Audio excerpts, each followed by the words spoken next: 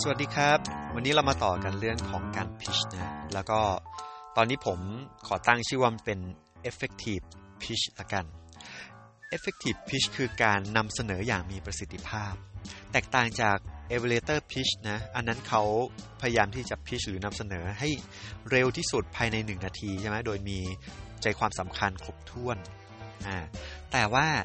การที่เราจะนำเสนอได้มีประสิทธิภาพนั้นเนี่ยบางทีเนี่ยมันไม่ใช่การพูดอะไรเจ๋งๆอย่างเดียวหรือยัดข้อมูลให้เขาอย่างเดียวการนำเสนอที่มีประสิทธิภาพเนี่ยมันมีความสำคัญตรงที่ว่าคุณจะต้องให้ฝั่งตรงข้ามเนี่ยเขามีความร่วมมือบางอย่างมันมีการสนทนาร่วมกันมีความคิดเกิดขึ้นของทั้งสองฝ่ายร่วมกันอันนี้ต่างหากที่จะทำให้การนำเสนอนั้นน่ะมีประสิทธิภาพอย่างแท้จริงนะเขาจะเข้าใจแล้วเขาจะรู้สึกว่าความคิดที่เกิดขึ้นเนี่ยเป็นความคิดของเขาด้วยเขาได้ถามคำถามกลับมาด้วยเราได้ถามคำถามเขากลับไปด้วยผมว่านี่คือประสิทธิภาพอย่างมากเลยจากการนำเสนอนะเพราะสำคัญตรงไหนสำคัญตรงที่ว่ามนุษย์เนี่ยจะไม่ปฏิเสธความคิดของตัวเองถูกต้องหรือไม่นะคือคุณมองบางอย่างเจ๋งยังไงแค่ไหนแล้วคุณนำเสนอดีมากก็เถอะเข้าใจได้ง่ายอะไรก็เถอะแต่มันคือความคิดมาจากคุณเองเราจะทำยังไงสร้างภาพในหัวของฝั่งตรงข้ามให้เขาเห็นภาพในหัวให้เขาคิดเอาเองคิดเองแล้วไปคิดในแนวทางที่เราต้องการเขาก็จะรู้สึกอินมากับเรานี่คือวิธีการครับวิธีการของผมเนี่ยประกอบไปด้วย4เทคนิคนะโดยประมาณอย่างที่1ก็คือเราต้องใช้คำถามร่วมด้วยในการนำเสนอถามคำถามเขากลับไปเพื่อให้เขาเกิดความคิดอันเนี้ยเป็นเทคนิคหนึ่งที่สำคัญมากๆสร้างภาพในหัวเขาจากคำถามอันที่2คุณต้องเรียกร้องความสนใจเขาจากคำเท่ๆคำคล้องจองอะไรพวกนี้อย่างที่ผมบอกว่านี่คือ cognitive bias ชนิดหนึ่งเหมือนกันถ้าคุณย้อนกลับไปฟังเมื่อ2อาทิตย์ที่แล้วที่เราพูดถึงเรื่อง cognitive bias มันจะมี rhyming bias นะ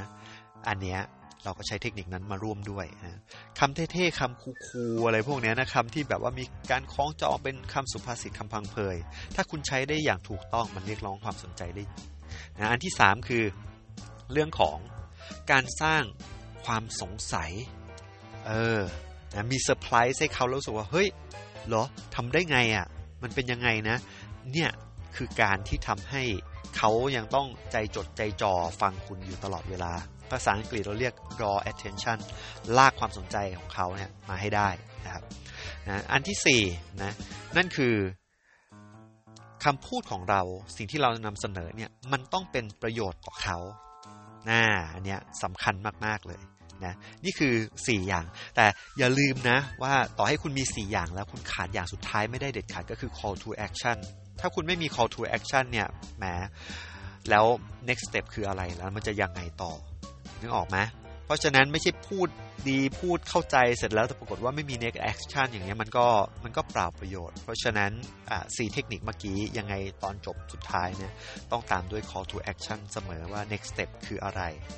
ทีนี้เรามาดีไซน์กันเรามาออกแบบกันว่าถ้างั้นน่ะเราจะออกแบบ effective pitch นี้ยังไงนะครับเทคนิค4อย่างนะพอเราจำได้แล้วเราก็มาหยิบก่อนว่าอันแรกเนี่ยคำถามฉันทำไงดีคำถามเวลาจะตั้งเนี่ยคุณจะต้องนึกถึงข้อเท็จจริงก่อนที่ตั้งข้อเท็จจริงคืออะไรถ้าข้อเท็จจริงนั้นไม่เป็นประโยชน์ต่อคุณอย่าไปแปลงมันเป็นคำถามไม่ดีนะต้องเอาข้อเท็จจริงที่เป็นประโยชน์ผมยกตัวอย่างข้อเท็จจริงตอนนี้ที่ใกล้ตัวเรามากเราง่ายที่สุดเลยสมมุติเราจะไปหาเสียงสมมติเราเป็นนักการเมืองอีกพรรคนึงนะแล้วเราจะตั้งคำถามบางอย่างที่เป็นข้อเท็จจริงนะเราจะถามว่าชีวิตของคุณดีขึ้นไหมใน4ปีที่ผ่านมา ถ้าคุณเป็นฝักฝ่ายค้านแล้วคุณถามคำถามเนี้ยคนฟังจะรู้สึกไงคนรับว่าขอนึกไปก่อนนะย้อนไป4ปีที่แล้วมาจนถึงทุกวันนี้ชีวิตกูเหมือนเดิมเลยจ้าใช่ไหมอันนี้ก็จะเป็นประโยชน์ต่อพรรคฝ่ายค้านเวลาหาเสียงด้วยคำถามเมื่อกี้นี้ใช่ไหมเราก็คิดคำถามก่อนผมเข้าใจว่าทุกคนน่าจะพอเข้าใจคอนเซ็ปต์เพราะนั้นหาแฟกต์หาข้อเท็จจริงก่อนว่าข้อเท็จจริงใดที่มันเป็นประโยชน์ต่อฉัน นะแล้วก็มาเขียนไว้เป็นคำถามก็เขียนมา 2-3 คำถามก็ได้แล้วเลือกคำถามที่ดีที่สุดแล้วก็หยิบมาใช้นะไม่ต้องหยิบมาเยอะมากนะไม่มีประโยชน์นะหยิบมาโดนๆสัก1 อันต่อไปนะแล้วก็มาหาคำคล้องจองคำพังเพยคำอะไรสักอย่างที่มันน่าจะโดนใจนะเป็น rhyming เขียนมาในที่นี้ของผมอาจจะนึกถึงสมมุติเวลาเราพิชเนี่ยเรามักจะสร้างอุปสรรคใช่ไหมอุปสรรคนู้นมันยิ่งใหญ่แต่ว่าบางทีมารไม่มีบารมีไม่เกิดเนี่ยผมอาจจะใช้คำนี้ก็ได้ใช่ไหมเพื่อนำไปสู่ next step นำไปสู่ขั้นตอนต่อไปที่มันทำให้เหมือนว่าเฮ้ยแม้มันจะมีอุปสรรคเนี่ยแต่อุปสรรคเนี่ยมันทำให้เราแข็งแกร่งและท้ายที่สุดแล้วมันนำไปสู่ความลับอะไรบางอย่างที่เราค้นพบเห็นไหมอย่างนี้ก็จะเริ่มน่าสนใจสร้างความสงสัยในสเต็ปต่อมาข้อที่3สร้างความสงสัยคือมันก็ต้องมีเซอร์ไพรส์หรือเป็นเรื่องที่เขารู้สึกว่าเฮ้ยทำได้ไงใช่ไหมสร้างภาพในหัวให้เกิดคำถามผมยกตัวอย่างเช่นในปีที่ผ่านมาเนี่ยทุกคนเจอโควิดนะเราก็จนกระทั่งตอนนี้เราลอก3แล้วเนี่ยทุกวันนี้ทุกคนก็เจอโควิดนะทุกธุรกิจเนี่ยส่วนใหญ่ก็จะมีปัญหาดรอปนะหนึ่งในธุรกิจที่ผมได้ร่วมเข้าไปทำแล้วก็ได้เป็นคนให้คำปรึกษาละกันคุณเชื่อไหมจากปกติรายได้ปีละประมาณ2 ล้านปีที่แล้วเป็นรายได้ที่เยอะที่สุดเลยแล้วเขาโตมาไม่น้อยกว่า 30% เลยจาก2 ล้านยอดขายกลายเป็น3 ล้านในช่วงภาวะโควิดตอนแย่ที่สุดคือช่วงกุมภาพันธ์ตอนที่โควิดระบาดรอบแรกนะช่วงนั้นเนี่ยเรียกว่ายอดขายเฉลี่ยวันละ10,000 กว่าบาทเนี่ยลดเหลือแค่วันละ 2,000-3,000 เองนะแต่คุณเชื่อไหมว่าเราทนอันนั้นอยู่เพียงแค่1 สัปดาห์เท่านั้นหลังจากนั้นเราสามารถเปลี่ยนมันกลับไปเป็นสถานการณ์ที่ดีขึ้นและนั่นคือจุดเริ่มต้นทำให้เราเปลี่ยนจาก2 ล้านกลายเป็น3 ล้านรายได้2 ล้านต่อปีโตขึ้นกลายเป็น3 ล้านต่อปีในช่วงโควิดนี่คือสร้างความสงสัยว่าเฮ้ยทำได้ไงด้วยสูตรลับของเราด้วยวิธีคิดของเราและอันสุดท้ายคุณจะมาสร้างแค่ความสงสัยไม่ได้คุณจะต้องให้ประโยชน์ต่อเขาบ้างไม่งั้นเขาจะรู้สึกว่าคุณโม้หรือเปล่าใช่ไหมเรียกว่า utility นะต้องให้แบบรู้สึกว่าเฮ้ยมันเป็นประโยชน์ต่อเขาให้ความรู้ต่อเขานะสิ่งที่เขาน่าจะสนใจดังนั้นผมจะมาต่อจากเมื่อกี้ว่าแล้วไอ้ธุรกิจที่ว่าเมื่อกี้เนี้ยที่มันดาวๆอยู่เราทำยังไงให้จาก2 ล้านกลายเป็น3 ล้านได้ล่ะเฮ้ยจากแบบว่าแย่ๆมากๆเลยกลายเป็นกำไรได้ทำยังไงผมจะบอกว่าผมใช้หลักคิดนะโดยสิ่งนี้เรียกว่า success cycle ผมพยายามจะคิดแพทเทิร์นหรือสูตรความคิดอะไรบางอย่างแล้วก็ให้มันง่ายๆซึ่งคิดออกมาแล้วเนี่ยเลยตั้งชื่อมันว่า success cycle success cycle ภายใต้นั้นเนี่ยจะประกอบไปด้วย1เรื่องของ true why เมื่อเราเข้าใจ true why ทุกมิติแล้ว2เราสามารถใช้ design thinking มารวมด้วยได้เพื่อสร้าง innovation หรือสร้างการคิดนอกกรอบสร้างความคิดสร้างสรรค์ต่างๆนะเพื่อให้เราเห็นโอกาสมากกว่าแค่เห็นวิกฤตและสเต็ปสุดท้ายคือเราสามารถทำสิ่งที่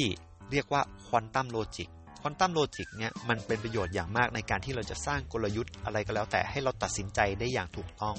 เลือกในเส้นทางที่ใช่เสมอเส้นทางที่ดีที่สุดเสมอซึ่งผมใช้เทคนิคควอนตัมฟิสิกส์แล้วก็เปลี่ยนมันมาเป็นโลจิกทำให้มันกลายเป็น decision making ที่มีประสิทธิภาพมากๆด้วย3อย่างนี้เนี่ยมันทำให้มันเป็นทางออกของทุกๆเรื่องนั่นแหละแล้วถ้าใครสนใจคุณสามารถไปเซิร์ชเรื่องของ True Why นะคุณอาจจะไปเซิร์ชเรื่องของ Golden Cycle นั่นคือ True Why นะครับคุณไปเซิร์ชเรื่องของ Design Thinking คุณไปเซิร์ชเรื่องของ Quantum Physics Quantum Logic อย่างนี้เป็นต้นนะคุณก็จะค่อยๆปฏิบัติต่อเรื่องแล้วก็สามารถที่จะเรียนรู้แล้วก็ Research พัฒนาตัวเองได้แต่ว่าถ้าใครรู้สึกว่าอยากได้ทางลัดหรืออยากได้คำแนะนำผมอยู่ตรงนี้เสมอนะครับคุณสามารถที่จะติดต่อผมมาได้ผมพร้อมที่ให้คำแนะนำและนั่นคือ call to action อันสุดท้ายนึกออกไหมนั้นทั้งหมดนี้4อันเอามารวมกันนี่คือ effective pitch ที่ผมเตรียมไว้เวลาถ้าสมมุติว่าผมจะต้องใช้หลักการเนี้ยในการที่เตรียม